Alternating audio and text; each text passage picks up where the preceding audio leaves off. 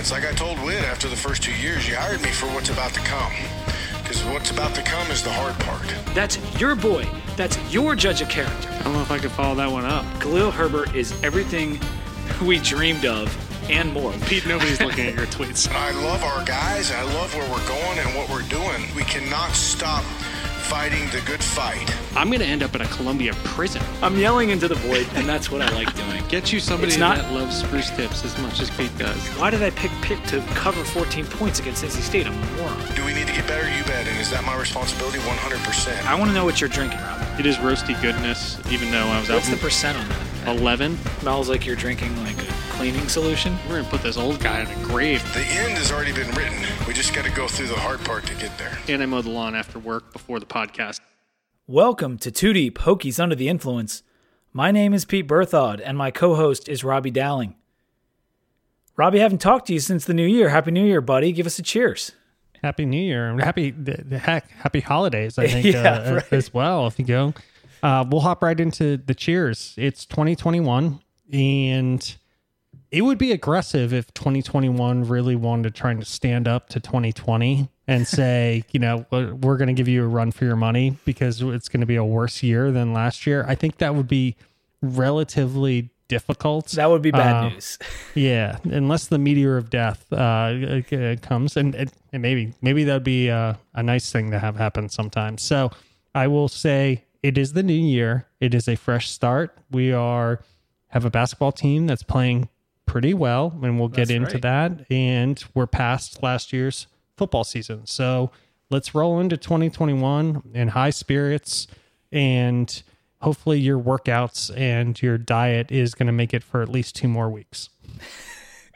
Cheers.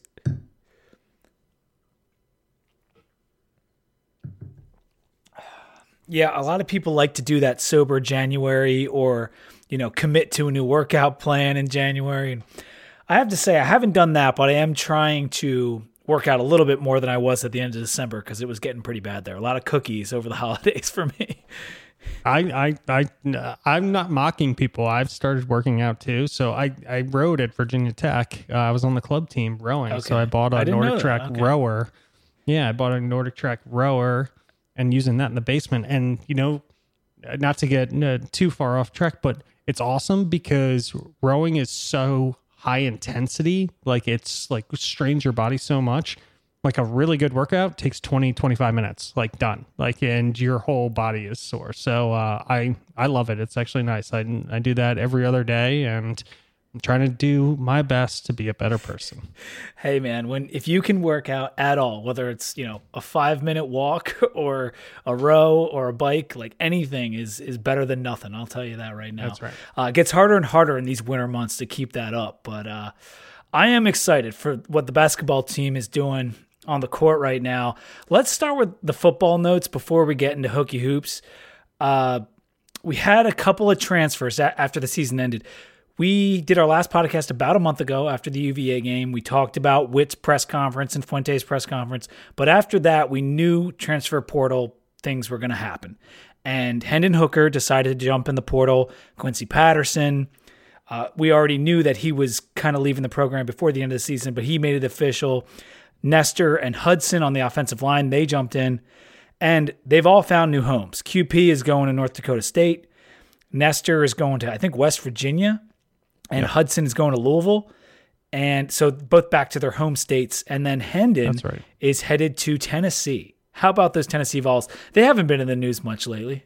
No, not at all. Tennessee always finds a way to, you know, really stay out of the news. You know, they're a regular BYU program. But in all honesty, first of all, I'm happy QP, and I'm kind of excited to see what he does. Like, you know, with them, that's a great program, and it'll be fun. I don't think there were any hard feelings whatsoever. I'm super excited for whatever he does there, and that's closer to his home too, being from Chicago. That's right. Yeah, he's up that way. So I get it with COVID going on. It's not that strange to see where these transfers are going, and a lot of it is getting a little bit closer to home for, you know, 3 of those transfers. And then you have Hendon Hooker. So as background, I think everybody knows this. Jeremy Pruitt just got fired. Phil Fulmer, the AD, is retiring, quote unquote, retiring. And all this is due to recruiting violations. And I think my only thought on this is, one, I hope the best for Hendon Hooker. I hope he ends up at a good spot with a good coach, all those kind of things. There's no hard feelings. But they were giving out cash in McDonald's bags. And my question of this whole thing is, where do they get all the McDonald's bags? Because do you buy those directly from McDonald's? Do they pre-grease them so they look real? That's what I was thinking. Like, so do you have like a bunch of interns going and get McDonald's, and then they're all like greasy, nasty like bags? Are they clean because you buy them directly from McDonald's, or do you have like an intern go in and steal them from McDonald's? It's a good question. You know, it's kind of getting lost in all this is like, where are they obtaining the McDonald's bags? Are they just swiping them? Are they just going inside and asking for them? Like, hey, can we get 10 bags? I mean, or McDonald's is in on it, maybe. Well, here's the thing. One of the franchise owners is obviously a UT booster. Like, there's got to be one, right? Like, there's some rich guy in Tennessee that owns like 20 McDonald's, and he's the one that's supplying the bags. That's exactly right. Literally, that was bagman. So funny. I thought about, like, that was the first thing I thought about I was like, where are they getting all these McDonald's bags that they're just like handing out? Next thing you're going to hear is like UT players winning the Monopoly from McDonald's. Yes. That's how they're getting the scandal that happened, 10 years ago? That was McMillions. That was such a good documentary. Yeah. All right, well, let's get to some guys that decided to come to Tech. And we'll start with the big one, which is Jordan Williams, the defensive tackle from Clemson. He's coming back home. He's a 7.57 kid. Yep. 4-star out of high school. Trying to do his last 2 years. I guess he has about 2 years left with the extra year at Virginia Tech. And this is a huge get for a defensive line that hasn't been as ferocious as it is historically known for. And to pull in a kid who instantly becomes the third highest rated high school recruit on our roster, I mean, it was big time. Yeah, that's a massive pickup. I will say, whether not to spread rumors, it sounds like he's probably going to only stick around for a year. I think he's trying to set himself up for one good year and then go to the NFL. But I don't care. Like the fact is that's a huge pickup at a position of need. And being an in-state kid too is cool. Yeah, in-state. And then the whole his message about I'm coming back home, moving. And quite honestly, you and I have talked about on this podcast many times before, not a lot of people transfer away from Clemson. No. And to have him transfer away, and he's a good player, I don't know where he stacks in terms of everybody that's at Clemson and how great their talent is, but to have him transfer away and then come back to us is, it's exciting. And he wasn't a starter. Obviously, he got passed on the depth chart, and that's why he's trying to get more playing time. And he talked about how a lot of times they do 3 down linemen. And so if you're not the lead nose tackle, like you're not getting that many snaps at Clemson. And so he's not Dexter Lawrence. He's not Christian Wilkins. But he has played a lot. He has recorded stats. He hasn't just been riding the bench the whole time. And for us, let's be honest, like we're not in a position to be turning down any 4-stars. So a 6'4", 310-pound nose tackle is exactly what Tierlink wants for this system. And I don't know if you read French's article. French put out a piece that detailed his fit with Tierlink and at Virginia Tech, and it was pretty good. Yeah, no, I would agree with that. Listen, we go back to some of the defensive linemen that when we got some size on that line, and when you look at guys like Settle and things like that, I mean, it really changed the makeup of the VT defense. I know this is a whole different scheme and things like that, but it's a big pickup. And no, I'm not going to at all like say, hey, he wasn't going to play at Clemson. The fact is that he could be an awesome and looks like he could be a great player for us. The news was really exciting to me. Yeah, the scheme may be different, but if you can get a disruptor at the DT position, it changes your defense big time. And what French was talking about in his article, and I won't go into all of it, so you guys go read it, but will he be a playmaker at defensive tackle and like put real pressure on the quarterback, or will he be a jammer and take up blocks? That is to be determined. And French talked about, his good first step and things that could play into how good he could be for Virginia Tech. So we'll just have to wait and see, but it's a big pickup. I'm not going to poo-poo it one iota. It's a nice pickup, especially when you consider Ashby is leaving and Hewitt is leaving. We got to replace some guys on the defense. We did get the good news that Crawford is going to be back. That's right. And Belmar is going to be back. So you add Williams to that defensive line with those guys, and then Barno on the other side. That could be a nice foursome. Yeah, I think it could be a really nice setup. And I purposely didn't read through. I'm going to do it tomorrow because I don't like doing it necessarily before the podcast. I like reading French's stuff afterwards. But that was my thought process is, we have these different schemes. A lot of it comes down to what do we have on the edge? Like, what do we have at defensive end? How fast are they? Can they get pressure on their own, or does it have to be created in the middle? And I think he's a guy that can create in the ACC against some of the teams that we're going up against. The offensive lines are good. They're not out of this world. It's not we're going up against Wisconsin type offensive lines. So I think he can create some pressure on his own, which will make everybody else better on that line. For sure. And he should be the starter, I would think, without a doubt. And I didn't mention this, but Reed is also gone. I think we knew that going into the UVA game, that was going to be his last game. Yep. We also had Austin Cannon posting on Twitter today with literally hanging up the cleats in his locker. So that's it for him on the O-line. That was sad. Yeah, it's sad because he was a guy who really worked his way up. And he even started a few games for us over the last couple of years. And then Hoffman announced that he's coming back, which I think we knew. Like, I think it's kind of funny with extra year, like everyone gets to do this, like, I'm coming back announcement. And it's like, was Hoffman going to go pro? Like, no, we knew he was coming back. I think, I see your point on that, but and when I first started him coming out and like these announcements, I thought the same thing that you did, but then taking a step back, I think it's part of everything that's happened with Fuente, everything that's happened with the program, trying to show there's some sort of a unified front, like on that front, that players are still invested in the program. I think there's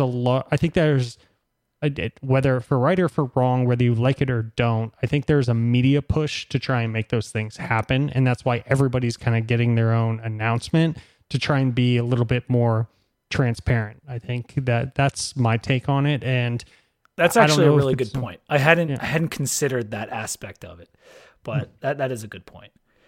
So with Cannon leaving, I wanted to note that we only have 12 scholarship offensive linemen at the moment, and that's with the kid coming in from Maryland. I'm blanking on his name right now.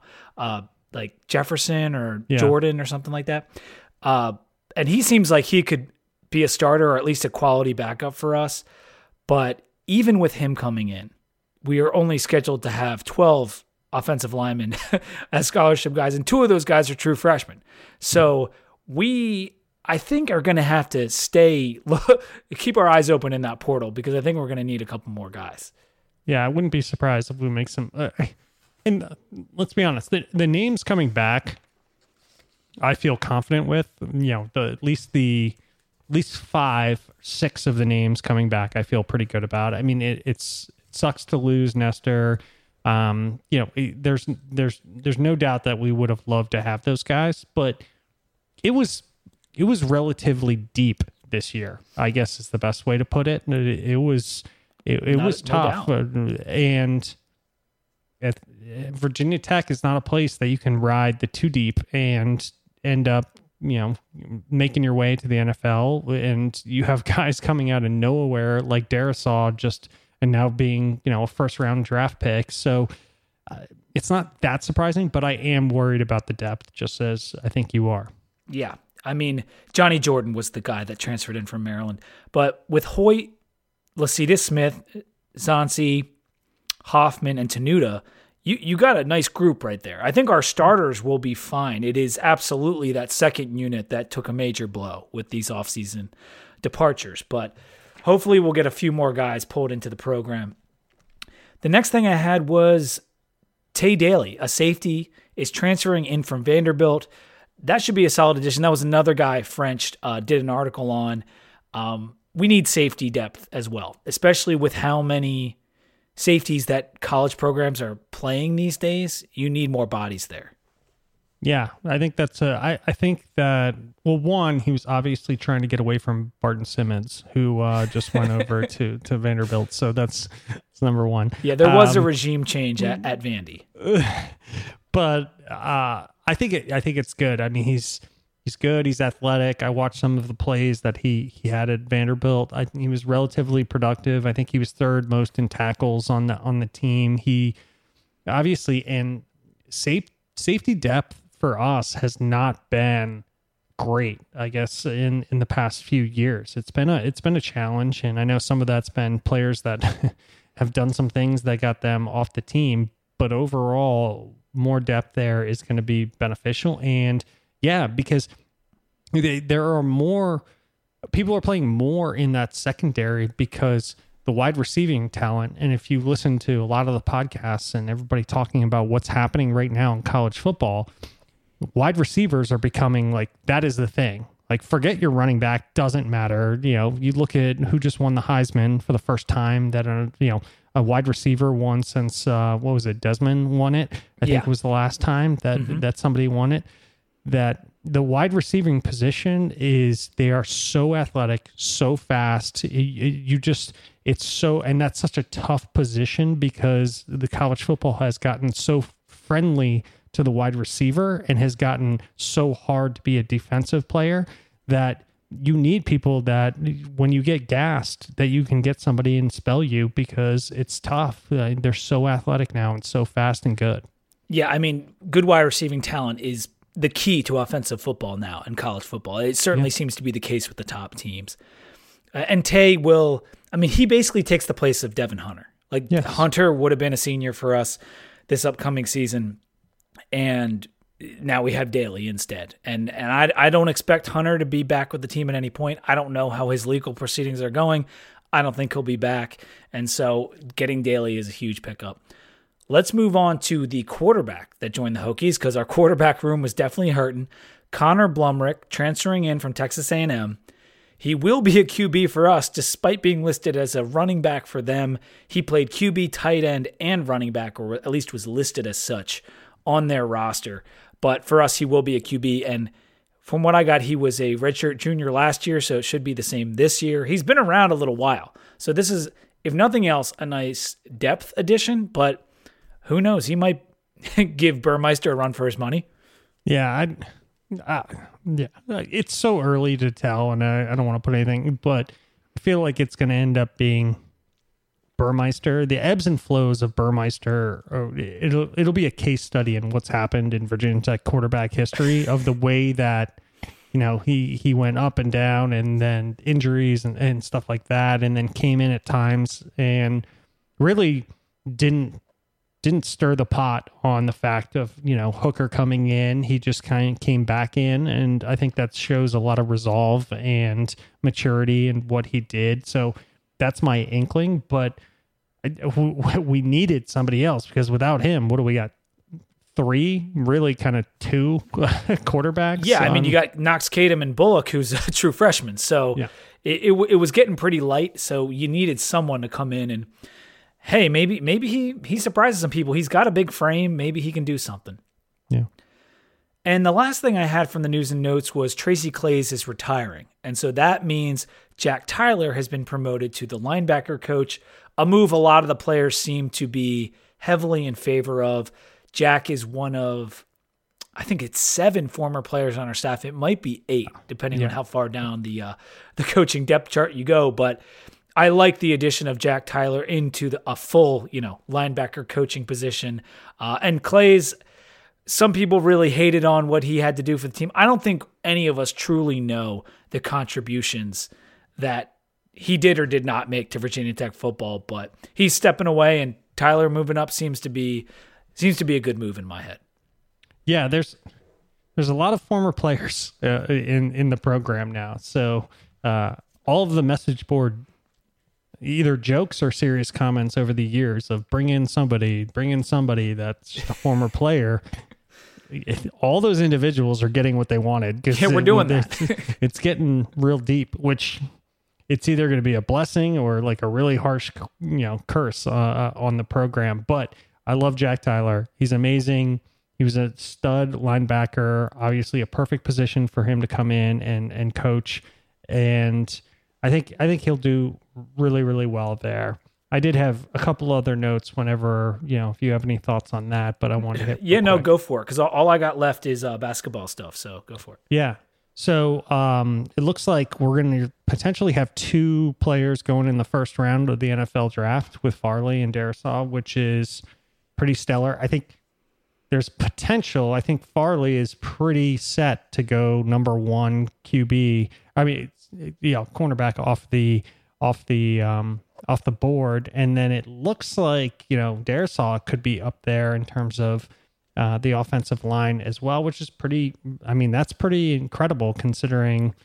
And to follow that up, I think only a couple years after the Edmonds brothers both went in the first round as well, it's not too shabby for Virginia Tech right now. Yeah, it's funny because we haven't had a lot of draft success, but to think that to have 2 guys go in the first round just a couple years ago and potentially 2 guys to go in the first round this year, that would be pretty impressive. I don't think too many schools can say they did that, but last I looked, I think Darrisaw was the 2nd or 3rd offensive tackle in this class. So it's looking like around the 20th pick, give or take 5 picks for Darrisaw, and then potentially top 10 for Farley. We'll see. I have my doubts. I wonder as the draft gets closer if guys who opted out will, be unintentionally penalized because they didn't play, their film is not as recent, that kind of thing.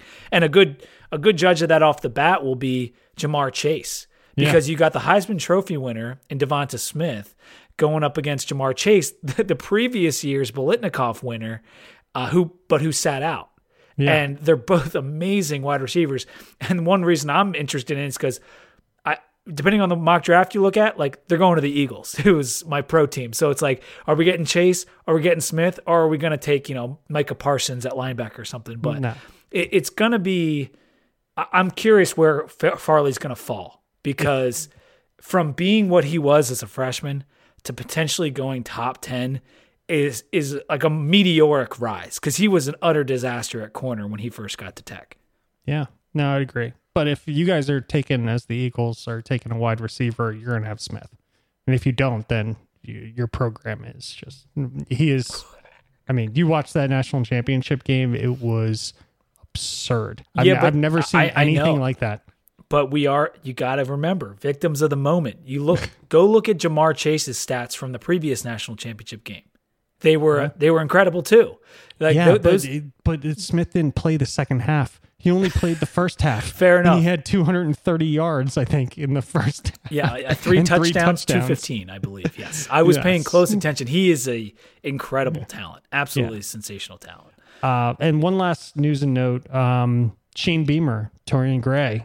So I thought that was relevant. So a lot of people have always clamored to get Torian back to Virginia Tech, and we got front run by Shane Beamer and bringing him back. Obviously, those two know each other very, very well, so it seems like a great fit. But that's a huge pickup, I think, for Shane in terms of getting somebody on his staff that I think could be really beneficial, that he has a close relationship with. So that was, for me, upsetting, because I love Torian, and I would have loved him back in Blacksburg, but I'm also happy for Shane, and we don't have to play South Carolina until 2025. I think it was just announced. Yeah, that got announced too in the meantime, that we are going to play them in the kickoff Chick-fil-A Classic, whatever, down at Mercedes-Benz Stadium in Atlanta, and that's going to be cool. I think me and you might be north of 40 when that happens, but I'm I would definitely like to be north of 40. So. I would like to go to it. I'll tell you that right now. That would be pretty cool. I think that's the year. Are we playing JMU that year too? I think so. And that's the replacement game, I think, for Penn State. Yes, right? That's what I heard. Yeah. Yeah, I think that's the replacement for... But we got a good contingent of Hokie fans watching what's going on at South Carolina with a lot of envy. Yes. Because that's exactly kind of the staff we would like to be assembling. There were some other coaching notes, like Marshall fired their coach kind of out of the blue with Doc Holliday. Maybe it wasn't out of the blue. There's some tension there. But they hired Huff, another guy some Hokie fans kind of wanted. He was, I think, the running back coach at Alabama, number one recruiter in the country, according to 247, and he goes to Marshall. So that was kind of interesting. That put JC. Go ahead. I was going to say that was a brutal of like. Let's say not just say some Hokie fans. Let's just be honest. Yeah, you, me, and somebody else, maybe named Joe, had talked a lot and about his potential at Virginia Tech and what he could do there. And he's an outstanding recruiter. So that's a huge pickup for Marshall. And quite honestly, given their location, that is not great for Virginia Tech, given how good of a recruiter he is. If he does a good job at Marshall, though, that's not more than a 1 or 2 year stop for him. Like that's the other thing. Yeah, no, that's fair. Well, let's move to basketball, but first, let's take a beer break. Right, Robbie, what are you drinking? Let me see. I am having Life in the Clouds, a double dry hopped IPA. This is from Collective Arts Brewing. Collective Arts is out of Wisconsin, actually. So, Waunakee, Wisconsin. So, obviously, it's probably not as fresh as it would be if it's made over on this side of the nation, but that's what I'm drinking. It's good. It's cool. It's got a weird kind of label to it. Is that a squirrel on the label? Yeah, I think this has... I'm going to act like an idiot here, but I think this has some like a book probably tied into it and a scene from something, either a book or a story tied into it that I'm not smart enough to know about. What's the name of it again? The Clouds? It's called Life in the Clouds. Okay. Maybe our listeners can piece it together from the name and there being like a squirrel and a bird on the label, but how is it? Is it pretty good? Yeah, I like it. It's good. It's a New England. I went with a couple, I was in a rush again today, as always, so it seems like I say that every week, but I grabbed a couple beers, and it was a new one that we hadn't had on here. Well, I am drinking the RBG IPA. RBG, of course, standing for Ruth Bader Ginsburg. This is what they're calling a she brew. It was brewed in honor of Women's Collaboration Day. I don't know, but it's a women-centric beer from a brewery up in New York called Schmaltz, and they collaborated with Mustache Brewing Company, and they made this milkshake IPA brewed with raspberry, blueberry, and grapefruit. And I don't know if this beer is intended for women or brewed just in honor of women, but it's quite tasty. And if you're a fan of those Beerliner Weisses or a little bit of sour with a little bit of sweet, this beer is really, really good. I typically don't love these like fruity half sours, but this one is very palatable. And I hadn't heard of Schmaltz Brewing Company, or I think I've seen the Mustache Symbol Brewing Company, but then again, a lot of places just put a mustache symbol on all kinds of different things.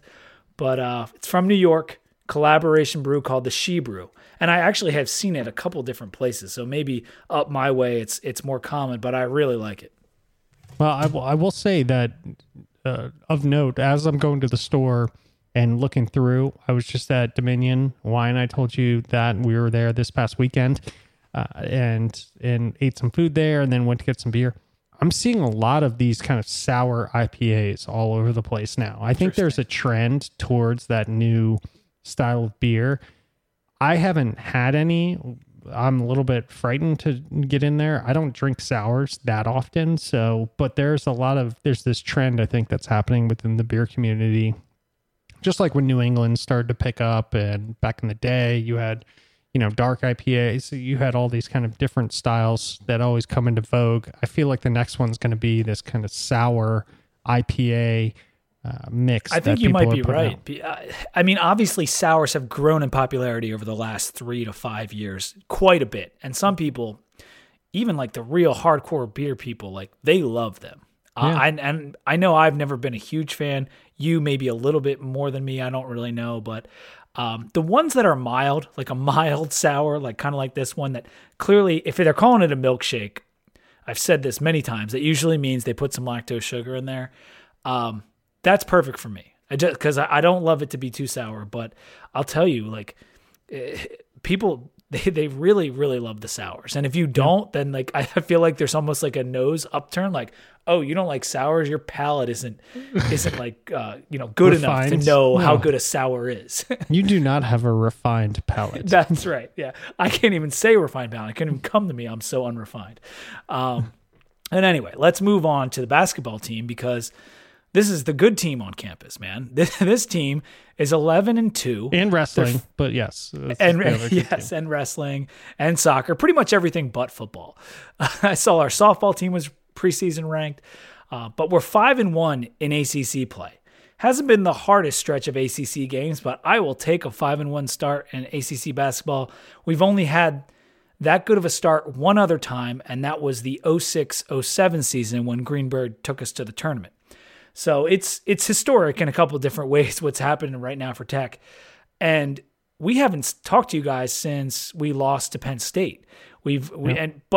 Since that game, we've only lost one other game, and that was the Louisville game that we really could have won at the last second with the Hunter Couture shot.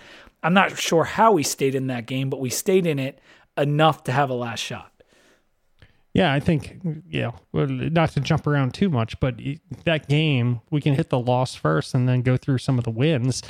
We played like trash in that game and still, right up until the very end, had a chance at it. And it was pretty amazing just to see how the Virginia Tech fan base is really buying into what is being sold by, not sold, I shouldn't say that's a bad word, but being told to the fan base by Mike Young, because he said, I think we're going to play better this upcoming weekend. And they came out and they did play better. I mean, that's really putting your money where your mouth is. That's not something that coaches usually do. Usually you just say, yeah, we played not very well. Louisville played well and we lost the game. Hopefully we can do better. But he said, no, I think this upcoming weekend we're going to, play well. And then we had the Notre Dame game and won that one. So it was a 2-point game. To take that as one of our losses, Louisville's a pretty good team. They're not great, but they're, probably top 5, top 6 in the ACC. And if that's Definitely our one loss by 2 points with a shot at the end of the game to potentially win it, then those things are going to happen. And keeping a game, like you said, where you don't play well pretty much at all, and you are that close to winning. I mean, it's a testament to Mike Young. It's a testament to the coaching staff. And then, like you said, we beat Miami. We beat Notre Dame. We locked Notre Dame down in the second half. I mean, it was kind of a dicey first half.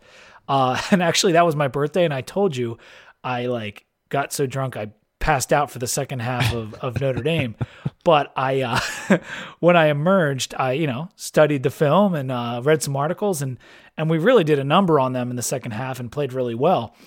Then you had the Duke win this past week, which it's not a great Duke team, but it's still Duke. They were ranked, and we came out swinging in that game. We got out to a 17-point lead. Yeah, we had to hold on in the second half, and Duke actually got it to within 1. But we won by, I think, 7 points. Yeah. And it didn't feel like we were playing Duke. Like, we felt like the better team the whole time. If they didn't have the Duke jersey on, you wouldn't know that's a blue blood team. Yeah. I said I wear a Virginia Tech face mask when I go to work every day, and there's always this guy that's awesome that sits at the front desk, and whenever something pops up that happens with Virginia Tech, he always says it to me on my way in. And he said, "Hey, that was a big win against Duke," and he goes, "You guys look like Duke, and Duke looked like you guys." And I said, "Well, that's kind of a slight, but I'll take it as a compliment." It's true, man. And that's the nice thing about beating Duke. Whether they're really good or not, it makes people aware, oh, you beat Duke. That's a nice win. And that win will get better with age. They did drop out of the top 25 after we beat them.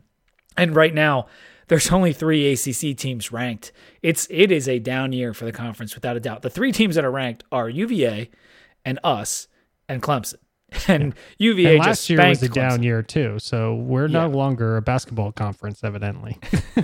Yeah, I don't know what's going on, but UNC is struggling. Duke does not have their best team, and when those two teams are not in the top 10, then the whole conference suffers.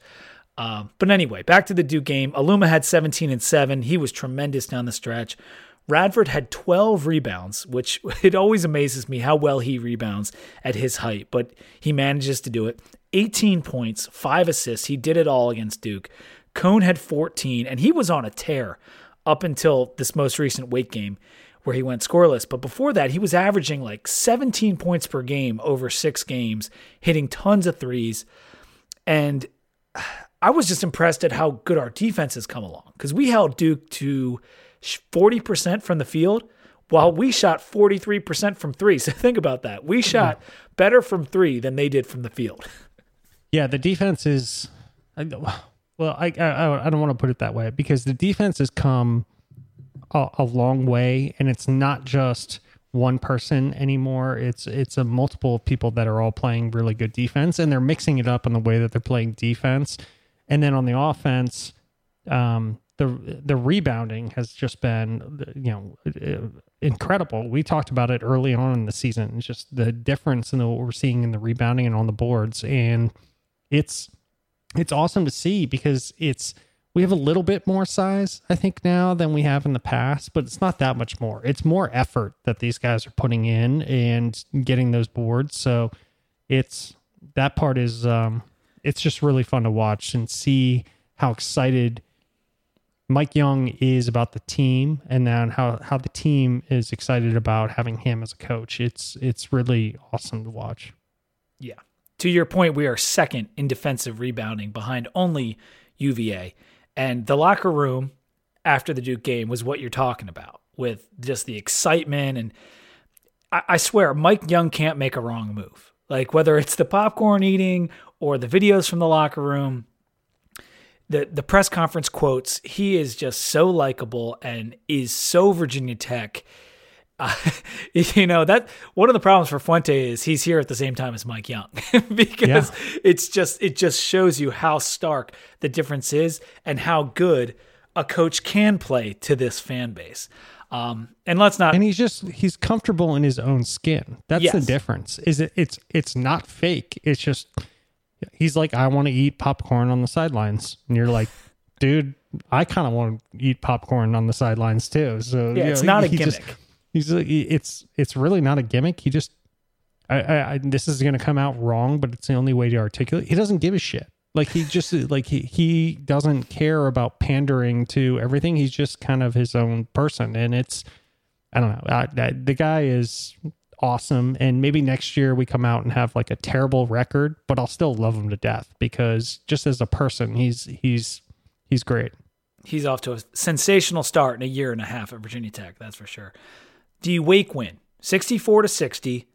Radford, Couture, and Gasson, the freshmen, they carried us. Radford had 20 points on 6 of 7 shooting. He was 8 of 9 from the line. Great night for him again. Couture and Gasson both had 13, and Gasson was 5 or 5 from the field with 3 3-point plays, 3 and 1s. So nice to see a freshman coming in, especially a freshman that you've got Ojiako there, you've got Pemsel there, you've got Kiva Luma. So there's some depth, some veteran depth in the front court. And this freshman comes on and basically helps us get a win on the road. And it was our first true road win. Big ups to Gasson. He was the lowest ranked recruit in the class behind Bamasile and Maddox. And he is the one that's playing right now. I think the difference is, and I think it was the post game with a coach from, I think it was the Wake Forest game, when they said Virginia Tech has a group of players that don't care about like their ego, don't care about anything. All they care about is winning games. I think that was the quote that came out. I'm pretty that sure was the gist of it from Steve Forbes, the Wake head coach, I think. Yeah, and it's just obvious. They've built a unity amongst themselves of like, we're just going to go out. We don't care who's going to, if you're coming off the bench, we don't care. Whoever, you got to put up points and you got to help us win the game. And there's no love lost if somebody has to sit out for a period of time because they're cold or whatever the case may be. It's great to watch. Couture is shooting the lights out from deep. He is at 49% from beyond the arc. Cone dropped to 39% because of the Ofer, but his quick trigger and his ability to make shots and shoot us back into games, or, shoot a dagger when it's getting close. Both of those guys, we are so lucky to have two shooters like those two guys. Couture has also drawn 12 offensive fouls in 13 games, which is one of those weird niche skills that you wouldn't think, you never think of it. Oh, it's this guy can draw fouls, but it's so useful and so helpful to our team, and it gets the team fired up also.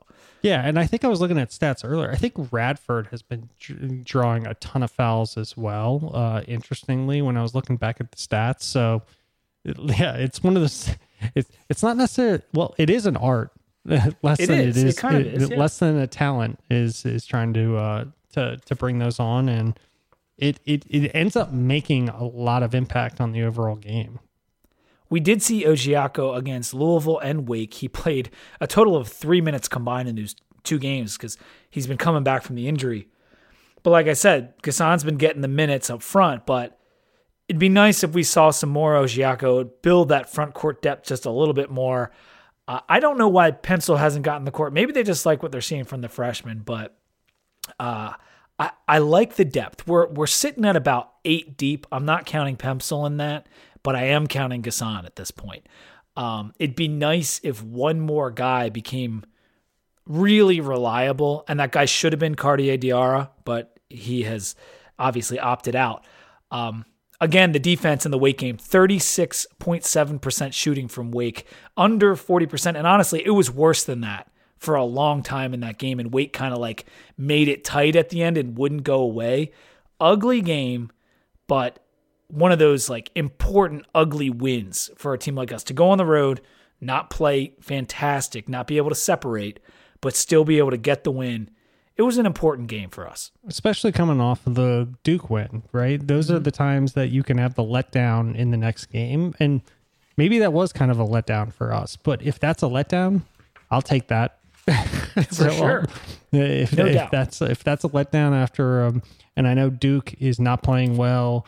I know UNC is not playing well. Kentucky's now out of the top 25 as well. All the big teams are out of it, but it's still Duke, and it's still a big game, and it's, to do what we did, it would seem to be one of those situations where you could have a fall off in the next game, and maybe we did, but we still won.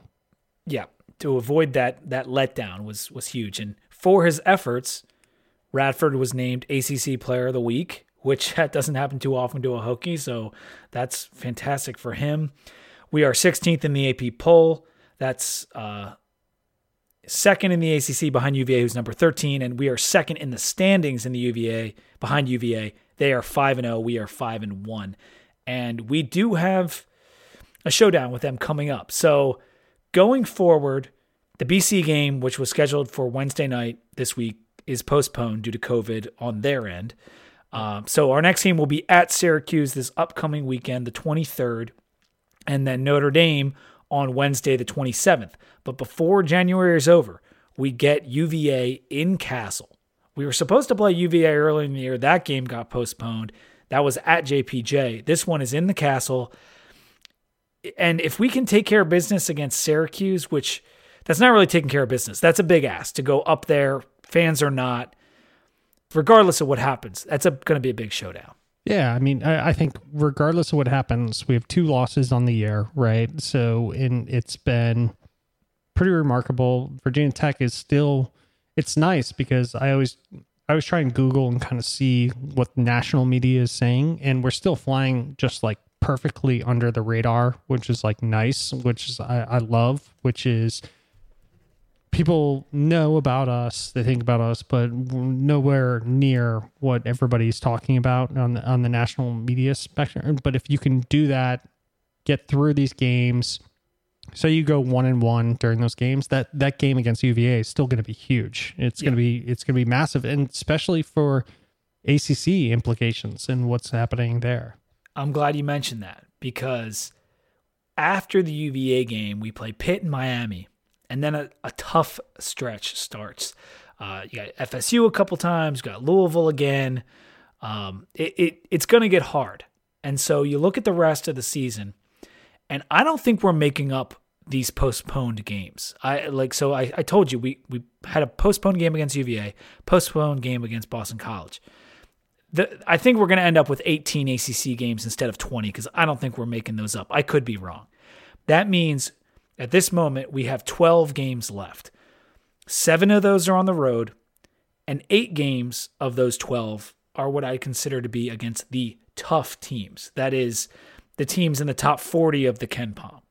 And so of those 8 games, how many can you win? Can you go 4-4? Because if you can go 4-4 in those games and win the games you should, you could finish out the season at 8-4. And that's best case scenario in my head, is an 8-4 finish to this season. I think 7-5 is more likely, and perhaps even 6-6. But we saw what happened last year. We went in the tank in the second half of the season. Different team. The guys are all a year older, and there's no Landers Nolley, and et cetera, et cetera. I don't think we're going to have just a tanking end of the year. But can we go 6-6? Can we go 7-5? Because if we do, we're going to be potentially in those top 4 of the ACC, which gets you the double bye. Yeah, it would be huge. I mean, for the ACC tournament to not have to play that first game finally. Yeah, definitely. So I'm looking at the standings. So you got UVA in front of us, but FSU, in terms of who could win the regular season title, it's UVA, FSU, VT, Duke, Clemson, Louisville, and UNC. And UNC, I'm being a little generous because they already have 3 conference losses and haven't played that well, but they still are a top 40 KenPom team. So we are one of 7 teams that I think could win the regular season in the ACC. I think beating UVA out is going to be really, really difficult, but we have a chance to beat them head-to-head, which would be a huge help. I'd agree. I'm excited to see how it shakes out. I mean, you look at the leaders of the team, it's Radford and Aluma, and right behind them you got Beatty and Mutz. But who's going to step up, I think, is a question of whether we can go 8-4. Is Cone going to bounce back from this offer and start scoring 17 points a game again? Because if he does, we'll have a shot. Yeah, I think it's Cone or Couture maybe, or I think it's going to be tough to see how it builds out. But the fact is the fall off in the depth this year has been far less than what we've seen in other years. I mean, there's been other years where we get in foul trouble and it's just, you're like, it's over. It's unless somebody comes and does something crazy. But I think we have a little bit more depth now, and I know it's not as deep as you alluded to earlier as we'd want it to be, but it's for Virginia Tech right now, early in a new coach's tenure. It's pretty darn good. I'd say so. Right now we're 7th. We are a 7 seed in the bracket matrix, which is, if you go to bracketmatrix.com, they basically put together all of the various brackets from around the country and, pour them all into an algorithm, and it comes out with where you should be. And so right now we're a 7 seed projected. That would be pretty nice, but if we have a good finish, we could easily be a 6 or a 5. And I think Palm has us at 7 as well, I think, in the last bracket as well. So it marries up pretty well. Yeah, we were as high as 3, which is insane, and as low as 10 in the bracket matrix. So, and I think it was 112 different brackets. So there's a lot of variance, but man, it is cool to have a basketball team this good, especially after the football season we just struggled through. They've been very fun to watch, and we didn't even mention a guy like Naheem Aline. Like you were mentioning the depth, it is just a lot deeper than what we're used to. I don't have a whole lot else, man. I mean, I don't know if there's any last closing thoughts you have on football or anything. I mean, I'm kind of enjoying the football break with the occasional, hey, we got a transfer that might be kind of decent. That's been kind of nice because I've been kind of trying to unplug from Fuente and the team a little bit. Yeah, I mean, it was intense season. Let's just put it that way. It's probably the best way to put it. Yeah. And a lot of emotion put in, both with what was happening on the field and what was happening off the field. So I'm enjoying a little bit of a reprieve from what we were going through, and ready to get energetic about basketball. And hopefully this team keeps performing, and then we see them in the tournament, and that would be awesome. And yeah, because there is going to be a tournament. Like that, at least right now, that's the plan. Indianapolis is going to host the entire tournament at various locations. And that's a big piece of news, because I think that's going to be a tough thing to figure out. And it's probably going to, who knows how it will be when we actually get there, but I'm excited. There's a plan happening. Yes. It would seem that they can't deny that money for a second year in a row. Like it's going to happen in some capacity. And also give fair warning, since it's the beginning of the semester down at Virginia Tech. Don't be alarmed as a Virginia Tech football fan to see more portal announcements coming. The first week of school is always when we see more guys jump in the portal. So don't freak out on Twitter if you see more guys jumping in. That's fair. All right. Well, until next time, when we are, I'm not sure, probably talking about a UVA postgame, I would imagine will be the next time we hop on here. I would agree. Go Hokies.